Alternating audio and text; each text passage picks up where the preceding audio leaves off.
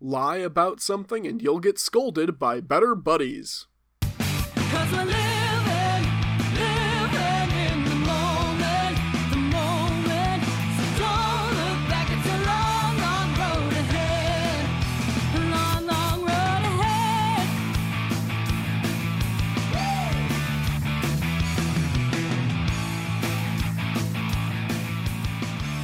Hello and welcome back to Better Buddies. I'm your host RJ. With us this week it's John. Hi. And James. Hello. Our Better Buddies icebreaker this week. Where was the last place you went on vacation? I went to Disney World and watched Goofy light the rings and initiate the Great Journey. Disney World. Gorsh. Gorsh.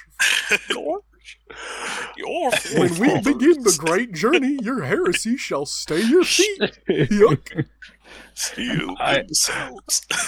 I still can't get over the idea of the Arbiter picking up the Prophet of Truth and just throwing him down the pit and him doing like the Goofy yell. Your joke about I am Goof, the voice of the Covenant, too, was really good. Gorsh, I'm Goof, the voice of the Covenant. Oh yeah. But yeah, I went to Disney World a while ago. How did Disney World? When was the last time you had been to Disney World? When I was like 10 or 11 or something. How did these experiences compare? It was more enjoyable as an adult, but we also spent a lot of money to not wait in many lines. So Yep. Wow, very fair.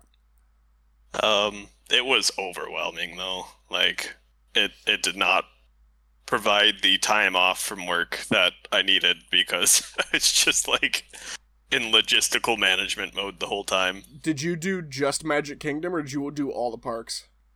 We did. We started with Epcot.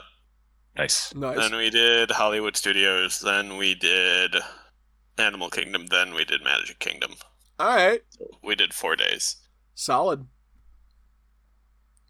Are those all the Yep. parks? Is there? Yeah. Unless you there count not Disney one more? Springs. Oh yeah, we thought about going to Disney Springs, but we didn't.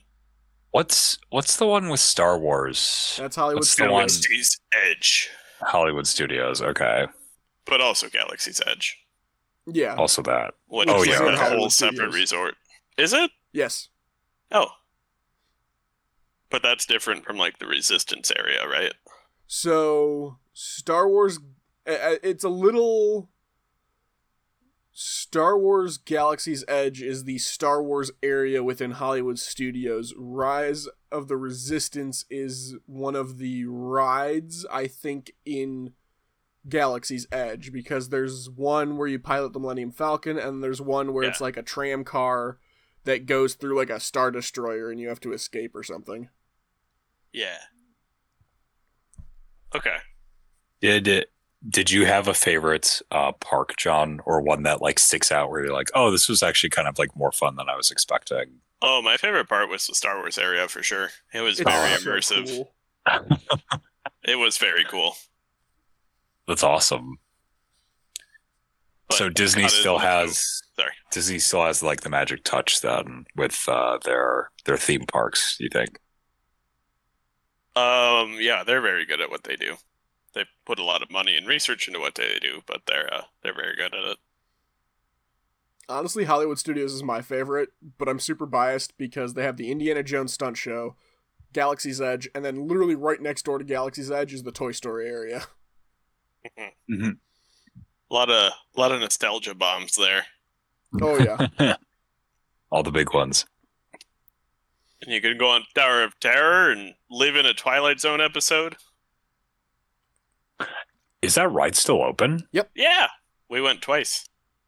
Oh man, They That only was- they only closed down the one out in Anaheim in California. oh, okay. Interesting. And then what did you think of the Magic Kingdom size Tomorrowland area? I think it was Tomorrowland. Because I was pretty underwhelmed by it. Magic Kingdom Tomorrowland. Oh, yeah. It's fine. That one was more fun as a kid. I think there was also just more stuff open when we were kids. Maybe. Like, There was, I mean, you've got Tron, you've got the Buzz Lightyear shooting gallery, Tron did just open. you got, It's in Is there Space like a- Mountain. Near the there. Space Mountain, yeah. Did you go on there's- the ride above the cafe, like right in the middle? Yeah, just like the little track around the area. Yeah. Yeah. One of my friends works there, like, as the ride person. That's fun. Oh, it's awesome. Cool. James, where's the last place you went on vacation? I actually basically just got back from vacation. I was in Door County, which for anyone who does not know, Door County is kind of a region in Wisconsin. If you think of Wisconsin as a mitten, Door County is the region that is on the thumb of the mitten. It's a peninsula area that is well known for its sort of idyllic, scenic little lake towns and hamlets kind of nestled throughout this wilderness on Lake Michigan and throughout Green Bay, the actual bay of Green Bay, and I really enjoyed it. It reminds me a lot of, like, some of those towns are almost like, if you've ever seen the movie Jaws or you've been to the East Coast, they're almost indistinguishable from like the kind of like scenic beach towns of like Delaware or even Massachusetts or stuff like that. And I really like the kind of vibe. It is a little bit touristy in some areas for sure. But I think that the communities have done a pretty good job of keeping them relatively like natural and sort of just a good mix of some touristy stuff as well as like local color and flavor that is still alive and woven throughout. I was just there for a few days for a family reunion that I have every year with my dad's side of the family. Really, really nice. When swimming in the lake, we take this bike ride every year through a state park. That was really fun. Did that with some people. Went out to some bars, watched some old home movies, went bowling. Kind of a classic, wholesome family reunion.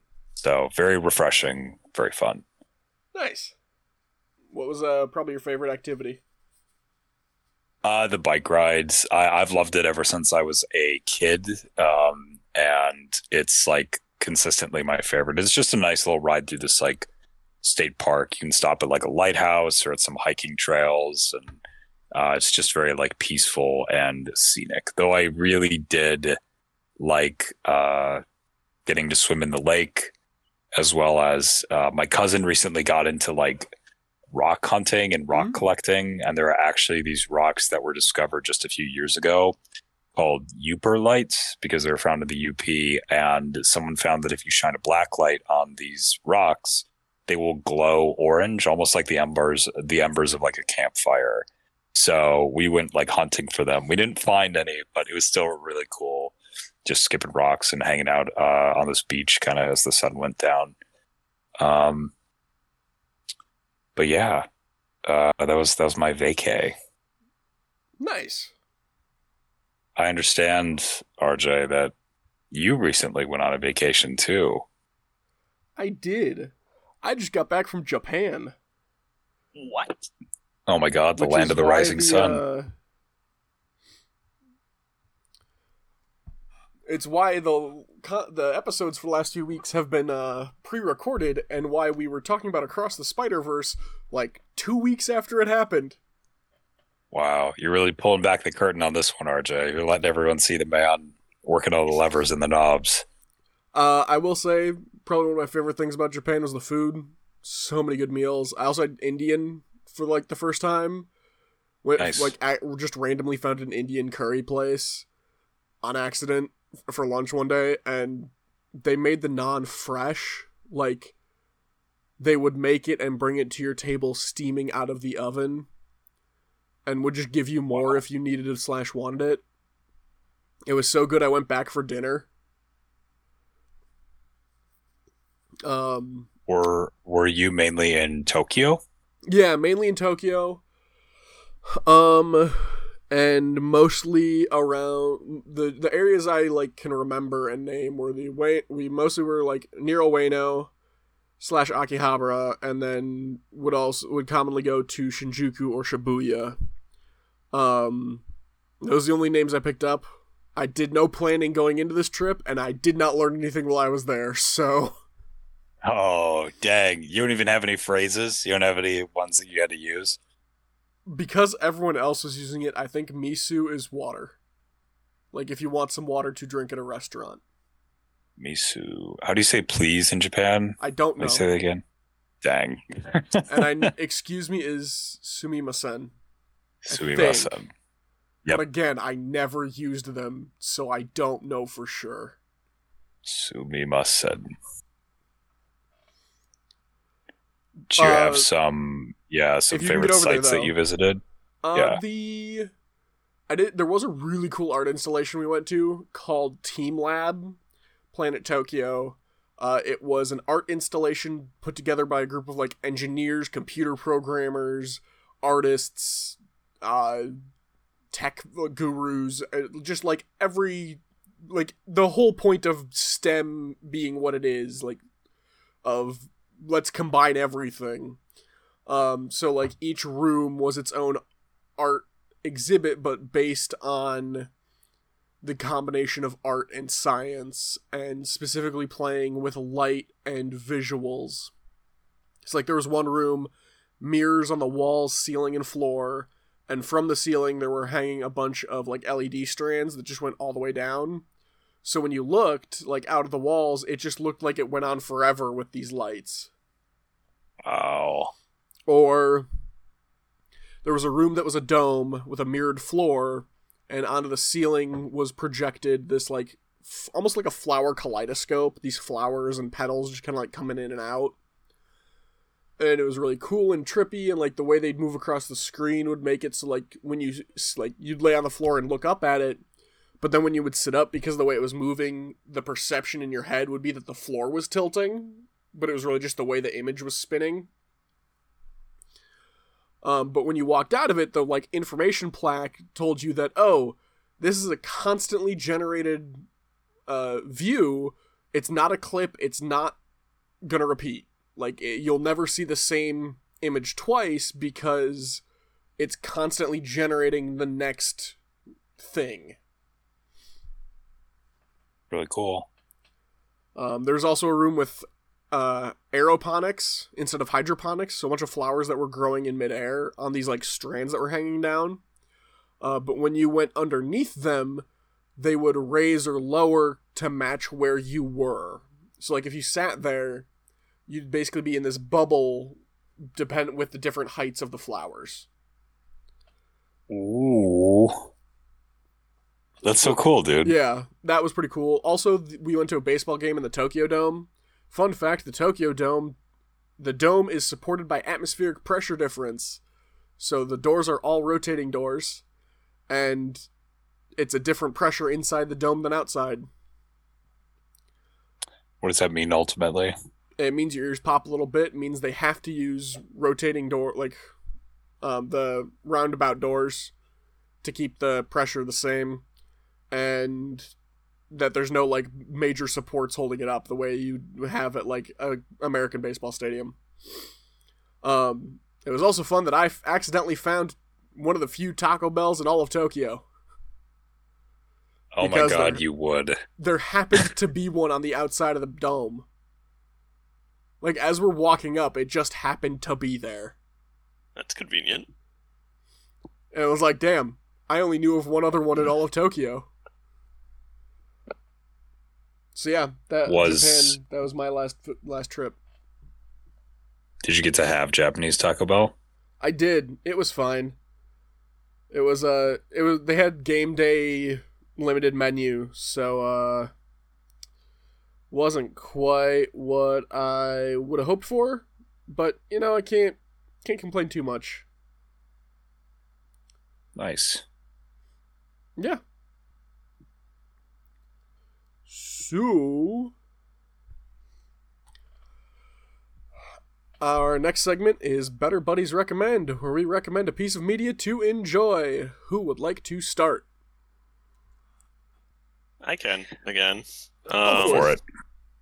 So, continuing the theme of being a bit behind the times on whether due to pre-recording or not, my recommendation for right now is Summer Games Done Quick 2023, not 2013, Oh, 2023.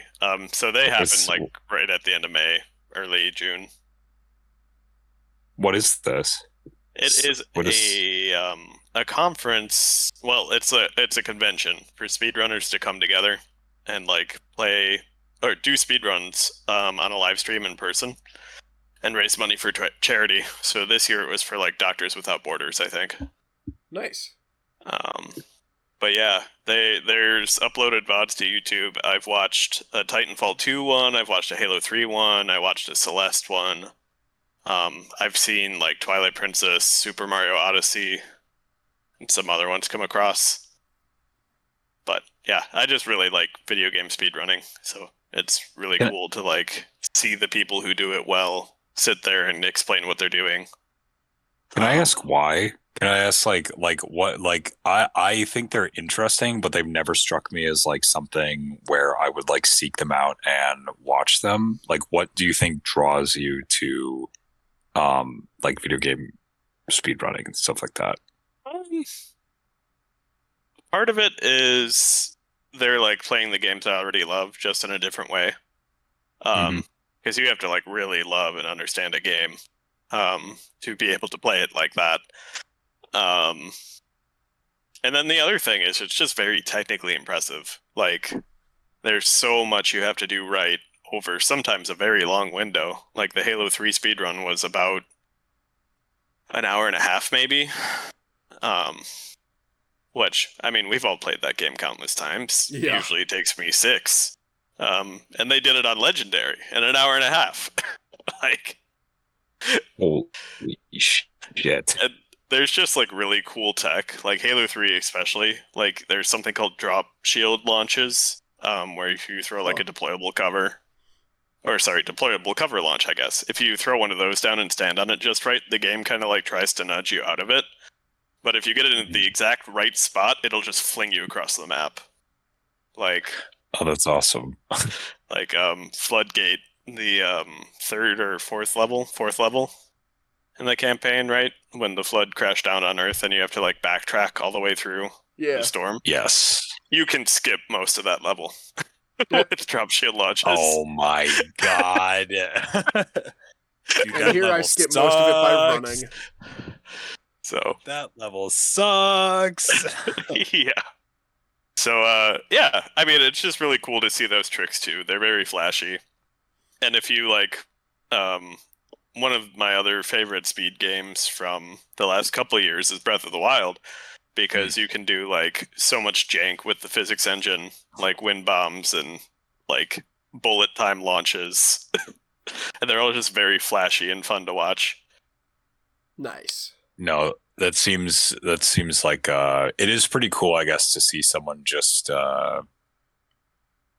like develop, I don't know, like hidden tricks and different like tools, I guess, to use the game in such a different way than what is like Casual considered playthrough, orthodox. Yeah, that's cool. So I don't know, they're fun. People who do it invest a lot of time into being good at it, which is another fact. Like, I don't know, I just kind of respect the hustle, even though a lot of people wouldn't like traditionally consider it valuable. Yeah. I mean, hey, think it's pretty a cool. skill. Yeah, very much. Yeah, I mean, if games are essentially just like hyper complex digital puzzles, I mean, it's essentially just like it's like a kind of incredibly immersive sort of problem solving, really. Also Just coordination. very neat. Yeah, exactly. There's just like such an interesting life cycle and like a rich community history behind a lot of these things. Like you take Titanfall 2, for example, I don't know if I have like specific tech to talk about, Mhm. but like they've been running this game since 2016, and I was watching the speedrun, and they're like, there have been 3 major breakthroughs that really cut down the time of this run. So like everybody does it the same way. Then somebody finds something new. Then everybody does it that way. So it like redefines itself every few years when people find new tricks. I think I find Which that is- fascinating, is the like, here's the fastest way to do this, and then somebody like messes it up or tries something new and happens to discover a new way to get it done even faster. It's evolution, baby. That it is. That's the human spirit. Mm-hmm. I think that is really cool. That's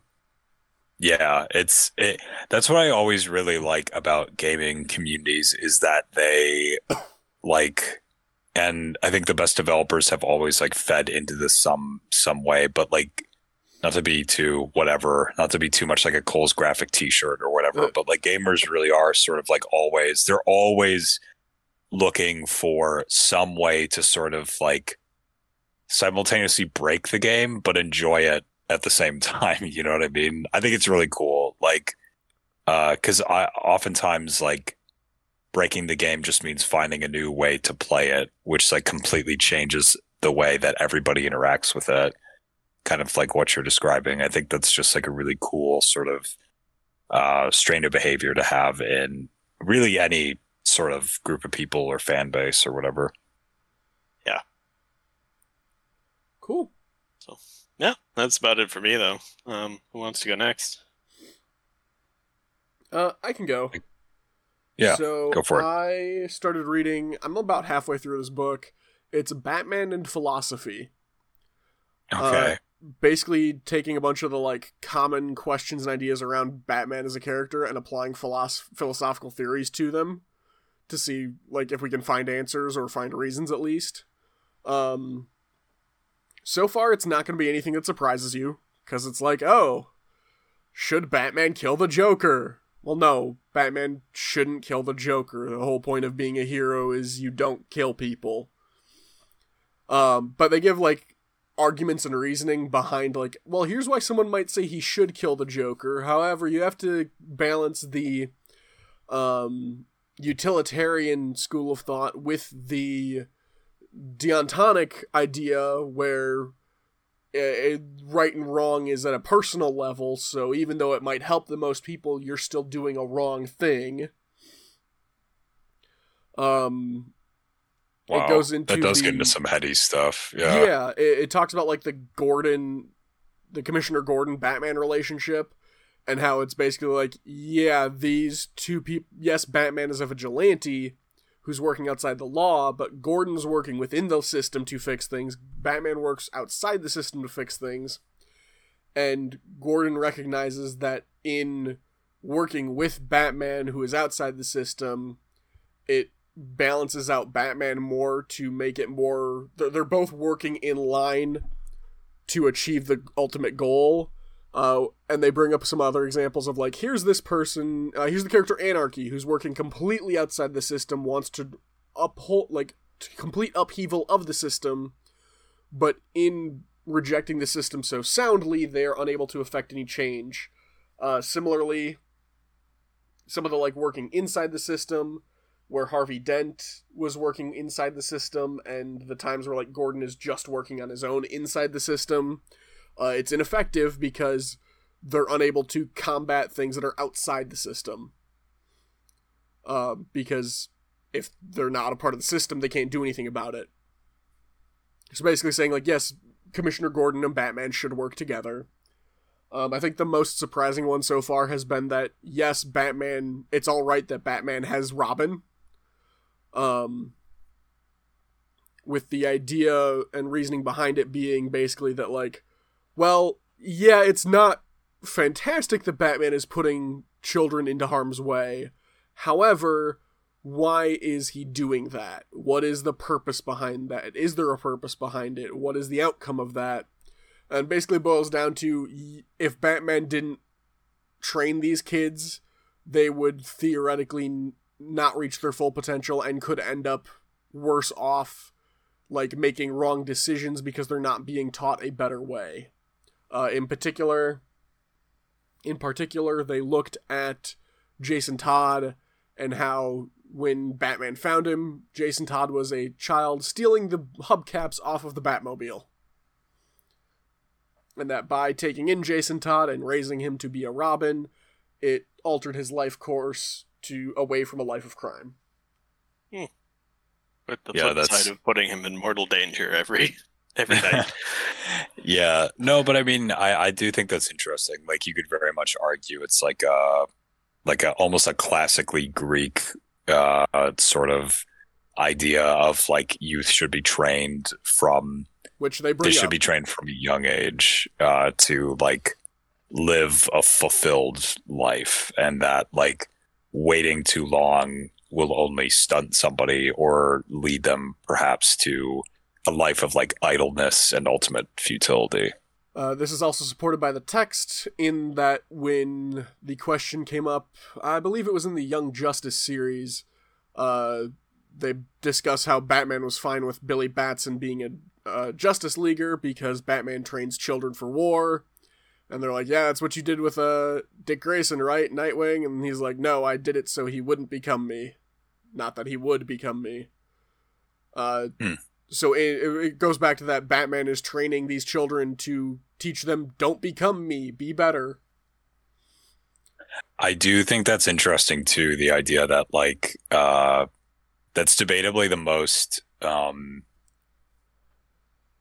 I think one of the most interesting philosophical ideas about Batman is that Batman is not the teleological end of a human being. Like, Batman is not the apex of what a person should be. He's instead like a bridge to get us from like one area of human development to another. And like, he's aware of this. Like, he's aware that he has like severe faults and shortcomings, and that while he is like incredibly noble and doing unnecessary work, that at the same time he's sort of like not at all someone to be admired. Yes. I think one of my favorite Batman pieces of media out there right now is the Batman Wayne Family Adventures webcomic. That is on Webtoon. Reason being is it's not necessarily Batman specific, it's about the entire Bat family. But it's highlights the, hey, Batman is a father figure. Like, this is him being a father figure. Particularly in the face of a lot of media, especially the movies, where they kind of just gloss over that. And it's like, I'm vengeance, I'm the knight. And it's like, well, no, hang on. This man has, functionally raised almost a dozen children. Like, what's going on there? How can I am vengeance, I am the knight also be, hey, make sure you take a lunch to school today? But split personality. But yeah, Batman and philosophy. It's one in a series that the publisher did where they did a bunch of like pop culture and philosophy. I read a PDF version of their Spider-Man and philosophy a while back, a few years ago. That's pretty cool. So obviously you'd recommend this. Okay. Because I could see some people being like, oh, that's like too... Do you think it's like pretty fairly balanced? Like it doesn't try to over intellectualize something, but at the same time it gives Batman like its due as very like serious. accessible. Okay, that's good. You do not need to have like a degree in philosophy to understand it. The authors know what they're doing. They explain things. They don't get super technical with it. And they have like the founding question each essay is based on, because it's like a bunch of authors that contributed. Oh, that's really cool. Okay. So it really is like, okay, here's what we're talking about.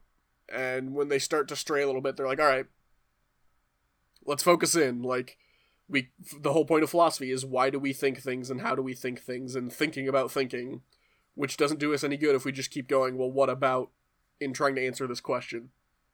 Yeah, I like that a lot. That sounds like they reference any Nietzsche in there yet or no? Yeah, he came up at least once. It seems like a very fitting one for the Bat. For the first half, at least, so much of it has been utilitarianism versus deontological. It came up in like every essay.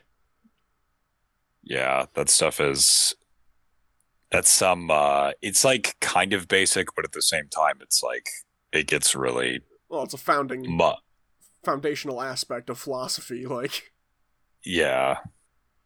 Yeah. I always forget, like I know utilitarianism is like the most good for the most amount of people. Deontology is like that is it's like this there is determining right meaning. and wrong, and a wrong thing is a wrong thing, no matter what good will come of it. Almost that more personal level, like again, it goes back to like, yeah, Batman could kill Joker, but it would be against his moral code to do so, which makes it a wrong action. Yeah. Interesting. Yeah.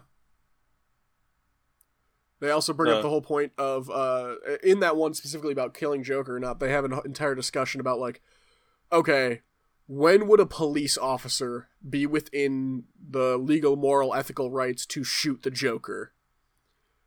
And they literally lay out, like, if this is met, the officer could shoot Joker to save lives. That's pretty If that's it's pretty any funny. of these, like, 2 or 3 other scenarios that are near it but not quite, they cannot fire. I like that. So, in It's- it's a particular, if the murder is already committed, like, that is it. Joker is not a danger to anyone else, but he killed someone, you can't fire, because he's done committing the crime. You don't know unless you know for certain that someone else is in danger, direct immediate danger, you cannot fire. But couldn't you argue, couldn't the case be made that, like, given his history and reputation, I mean, I guess However, I guess suppose that's against good justice, though. it's against good justice because no one is he is not an immediate threat. And then there's also the idea of reform that that may be Joker's last murder, but you don't know that for sure. You don't know for certain that he will go commit another murder. He has a pattern. He's done it before. But until it happens again, you don't know for certain that he's going to go commit murder. Man, that's fascinating. I love that. So yeah, it was a really engaging read. It's been a really engaging read so far. That's cool. That's really, really cool. James, what do you got for us? One last thought before we move on is just when you said Batman philosophy, the very first thing I pictured in my head was Jean-Paul Sartre in a Robin costume. So just wanted to share that. Oh my god. Good grief. But Sorry, we can that's so continue now. I funny. just needed to get that out. Yeah. That's amazing, John. I love that. Okay. So my recommendation is this movie called The Big Chill. It was made in the mid-90s, and it features the performances by Jeff Goldblum. Oh my God. There's like a bunch of people in this movie. Jeff Goldblum, Glenn Close, Tom Berenger, Kevin Kline is another one, and a few other notables from the era. And it basically the premise is, and technically it features Kevin Costner, but the premise is basically that a group of college friends who have not seen each other really in quite some time all band together,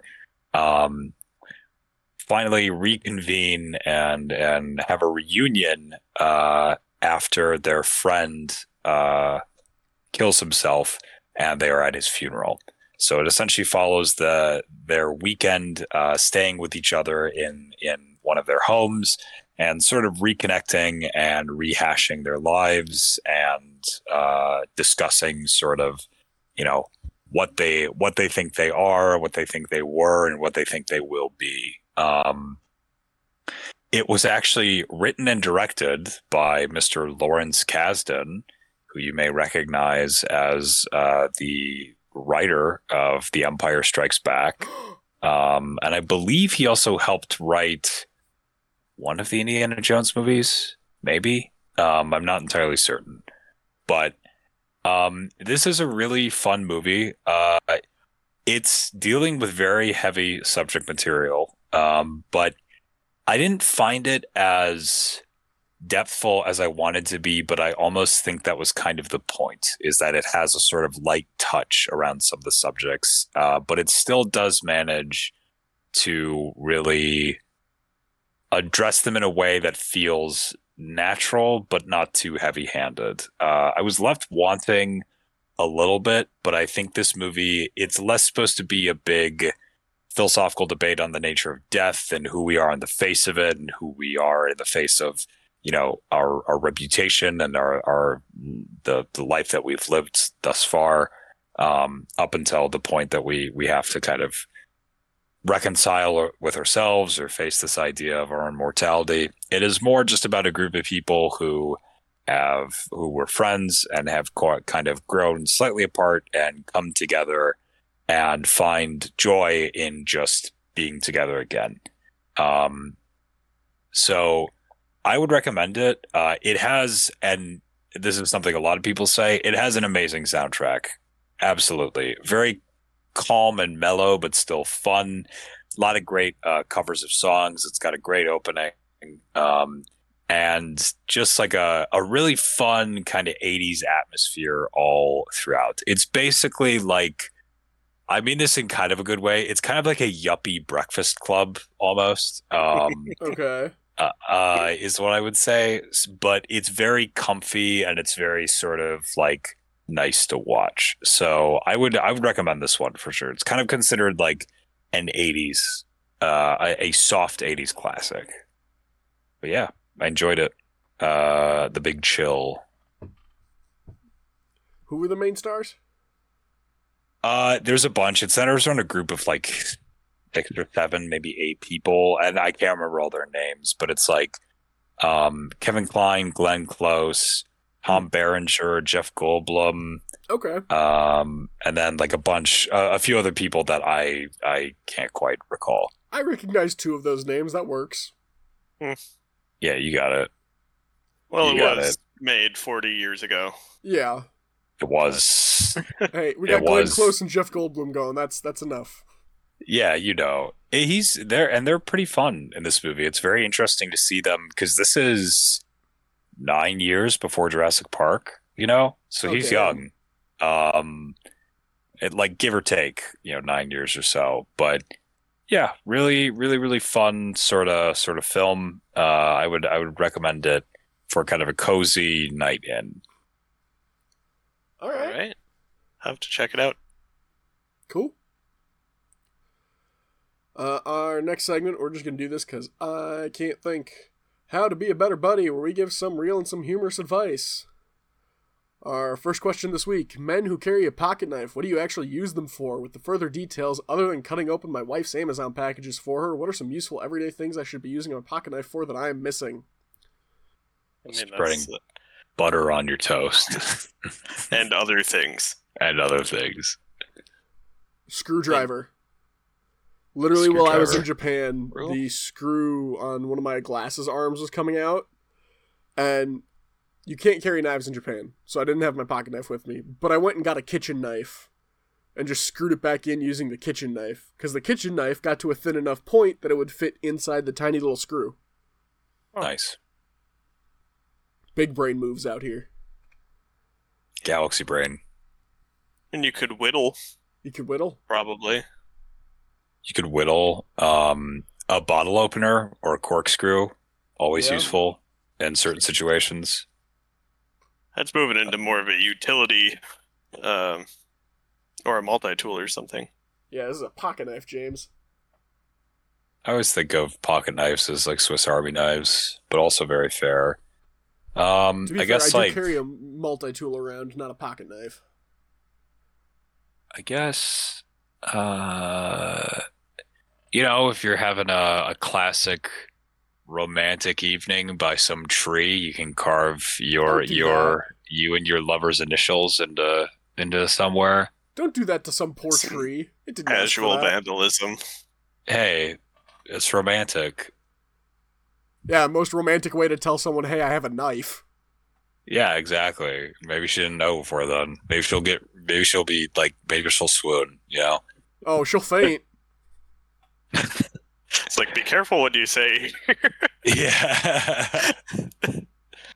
Maybe she'll fall in love with you right there.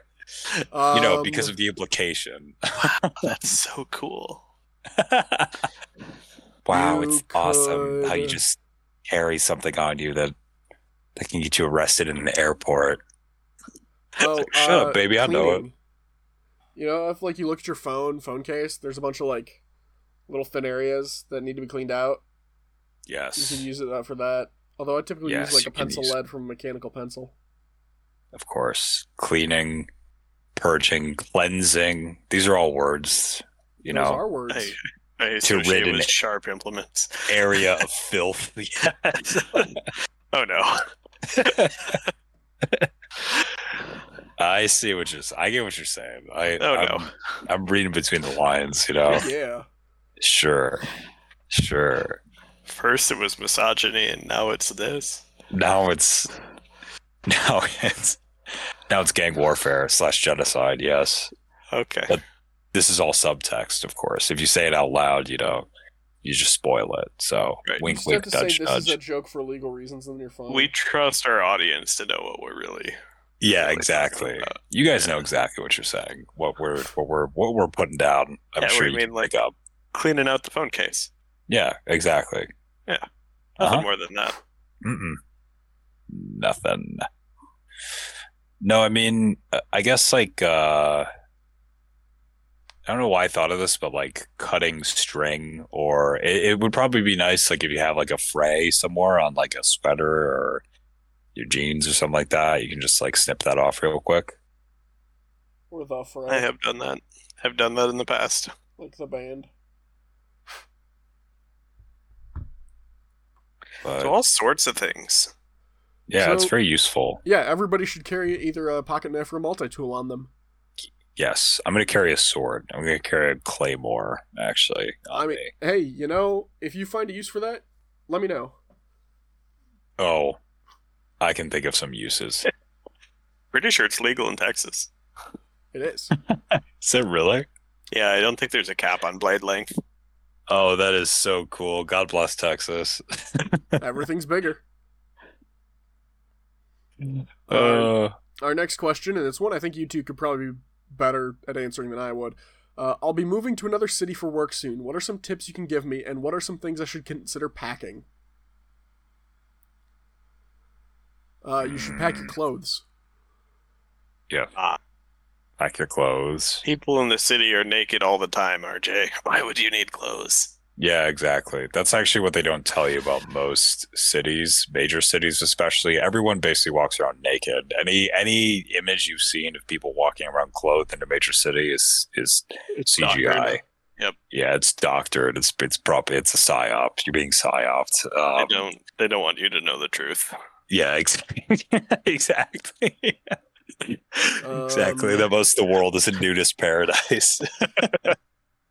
Just your local region is not. Yeah. I would say they've get to confined know you. your neighborhood. Go for some Yes. walks. Yes, go for walks. Never hurts to find the nearest grocery store. Kind of plan your little route, and always be down for switching it up. You never know if you might find something closer or better. Like for sure. Like I have gotten into routines where I was going to one grocery store for like half a year in a city I was living in, and then just on a chance, because I was like partially lazy or whatever, I went to one that was like slightly closer to where I was, or I took like a detour, and it was like way better. So always kind of explore your options. Always have a few in your back pocket to go to.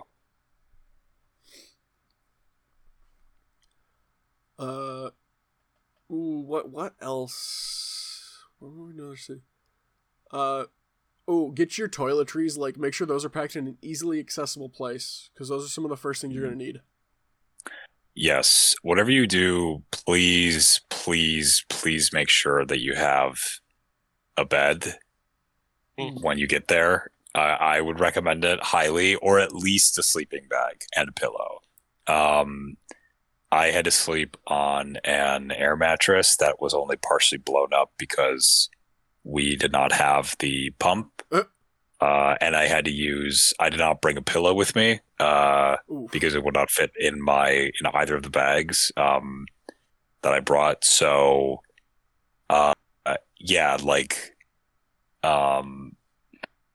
try to bring, if you can, any implements of sleep, or purchase them almost immediately when you arrive in the city. Have them waiting for you. Also, if you're in a situation where you cannot drive like a U-Haul truck and therefore you're not moving everything in bulk all at once, please try and bring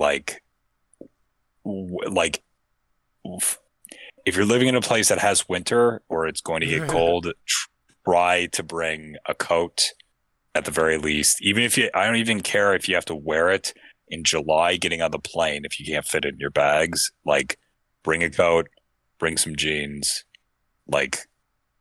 bring some warm clothes, because you are not going to want to wait. On vacation.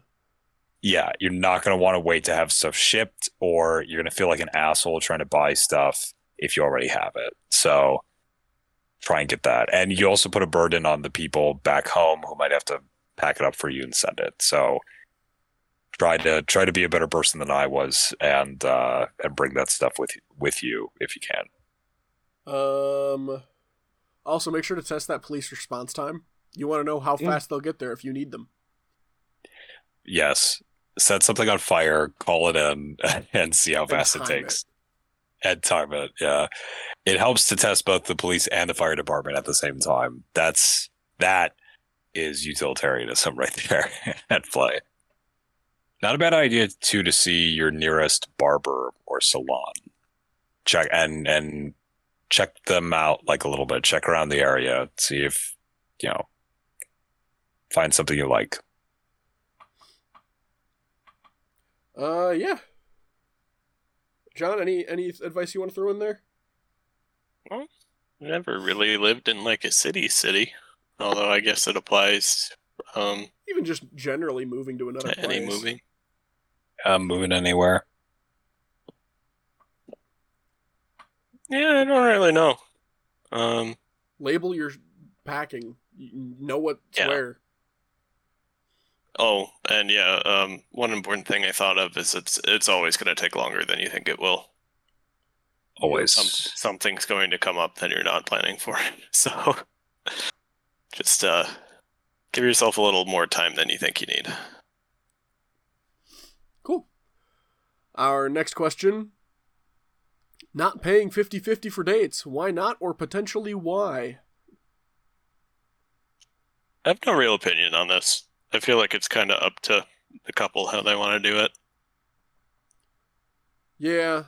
I'm kind of the mindset, I don't think I should pay for everything every time. I'm not just a bank. But, you gotta start somewhere. So, don't be afraid to pick up the tab. Yeah, and remember too, this is stuff that's contextual, but I do think you should probably, it kind of has to do with I go back and forth on this. I think it's just a nice gesture, even if it's more traditional, for the guy to pick up the tab on the first date. I don't think it's mandatory at all, but I do think just in the sense of sort of I'm trying to think of how to say this. Yeah, just just yes, in the we sense recognize we live in #feminism era, but also dudes just pick up the fucking tab on the first one. It's just it's just a nice thing to do, and it's sort of it's a gesture that is supposed the problem, one of the reasons a lot of like, I think women really started wanting to like pay for themselves is like, obviously, yes, self-determination. It also has to do with the fact that a lot of guys just would levy the fact that they had paid for the date as like, it becomes transactional, and no one wants to feel like that. Like, paying for the meal is supposed to be a gesture of goodwill and just sort of like, we're like, Yes. it's just a nice thing to do for somebody. You know what I mean? It is not supposed to come with any implication of I do this and then ... Like, and that doesn't mean that like, you know, if you're taking someone out on a date, if you're a guy and, you know, you're taking a girl out on a date or anyone and they say that they want to pay, like that doesn't mean that you brush them off or whatever. But it's like sometimes they do the whole like, oh, I'll pay. And it's really more of like that's a courtesy thing. And if you do insist and you're like, it's fine. Like, Here's I genuinely the rule want to pay. for offering on anything. Yeah. You offer, and they say, no, that's okay. You say, are you sure? They say yes, you let it happen. In the reverse, they say, oh, I've got this. You say, are you sure I can cover it? And they say, no, it's fine. And then you leave it at that. You get one chance to offer. If you really want to push it, you can maybe do it twice. But you do not turn it into a long back and forth. It is a quick, efficient, like... transaction. Yeah. It's the same way with anything, like, right? Where it's like, hey, you want to go to the movie? Like, even if you're just asking, like, your buddies, like, hey, you want to come to this movie? Nah, I think I'm good. You sure? Yeah, I'm good. Boom. Done. Yeah. I think that's actually an excellent rule of thumb. So I would have to second that. I think giving someone the initial offering and then the sort of second, however you want to phrase the second one, like that does give somebody, you do have two chances to either, it can change course a number of ways. So I think that's fair. And maybe sometimes people do change their mind. Where they're like, oh, sometimes you know they do. You offered, sure, I'll take the offer. Yep. Yeah, and it's just kind of again, it's a nice gesture. Like if I was seeing a girl and it was our first date and we went out, and this is one of the reasons too why you don't necessarily, unless you've been in the situation where you two have known each other for a while and you have grown closer and you have decided to move from just really knowing each other to going on a date. Like, this is one of the reasons why the first date usually shouldn't be like a really nice dinner or something very expensive, because it puts a lot of pressure on somebody to, even if it's not intentional, it puts a lot of pressure on somebody if you are offering to pay, you know what I mean? So this is why sometimes it is better if it is just something simple like a movie or a snack in the park or a treat at a coffee shop that you're both sharing. You know, that is a little more sort of casual and not as like done up as, again, like a really nice dinner or some kind of like experience that costs a lot of, you know, money. You don't want to go full on the gas like right away, for sure.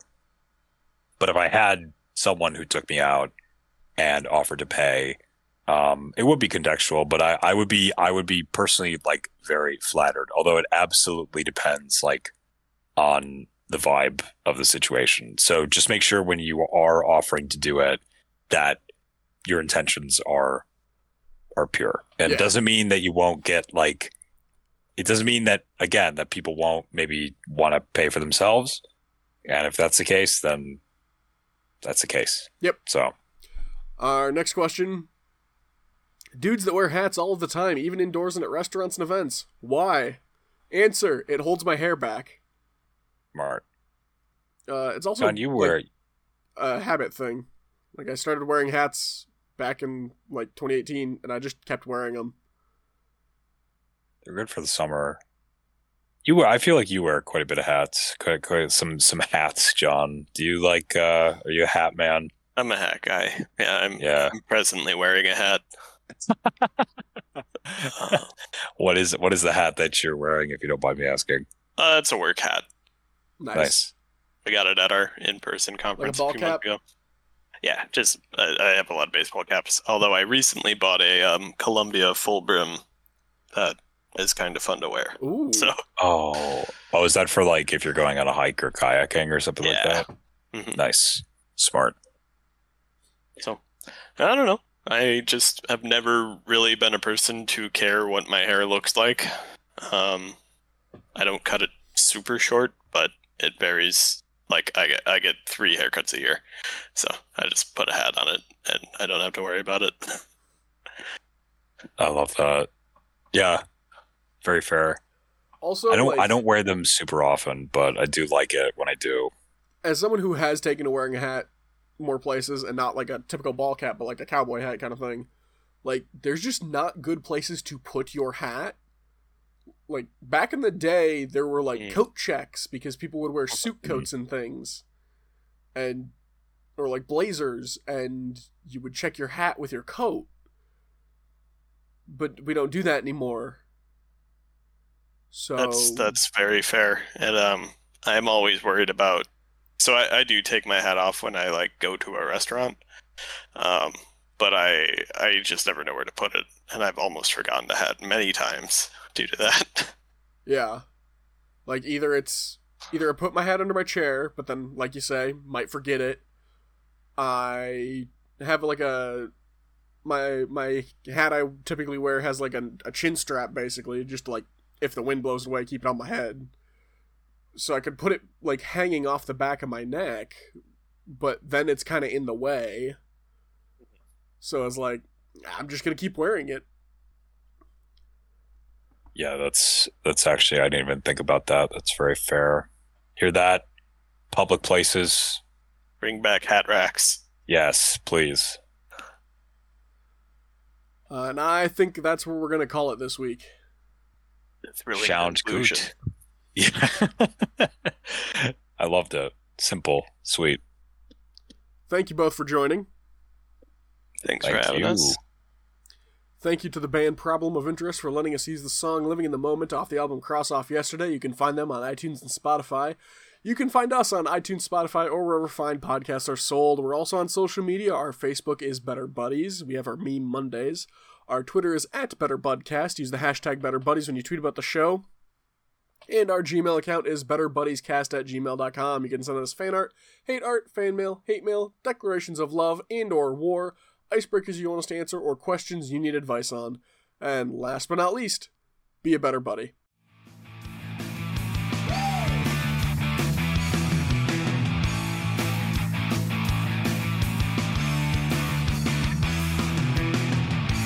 He's here. He's here, and none the wiser.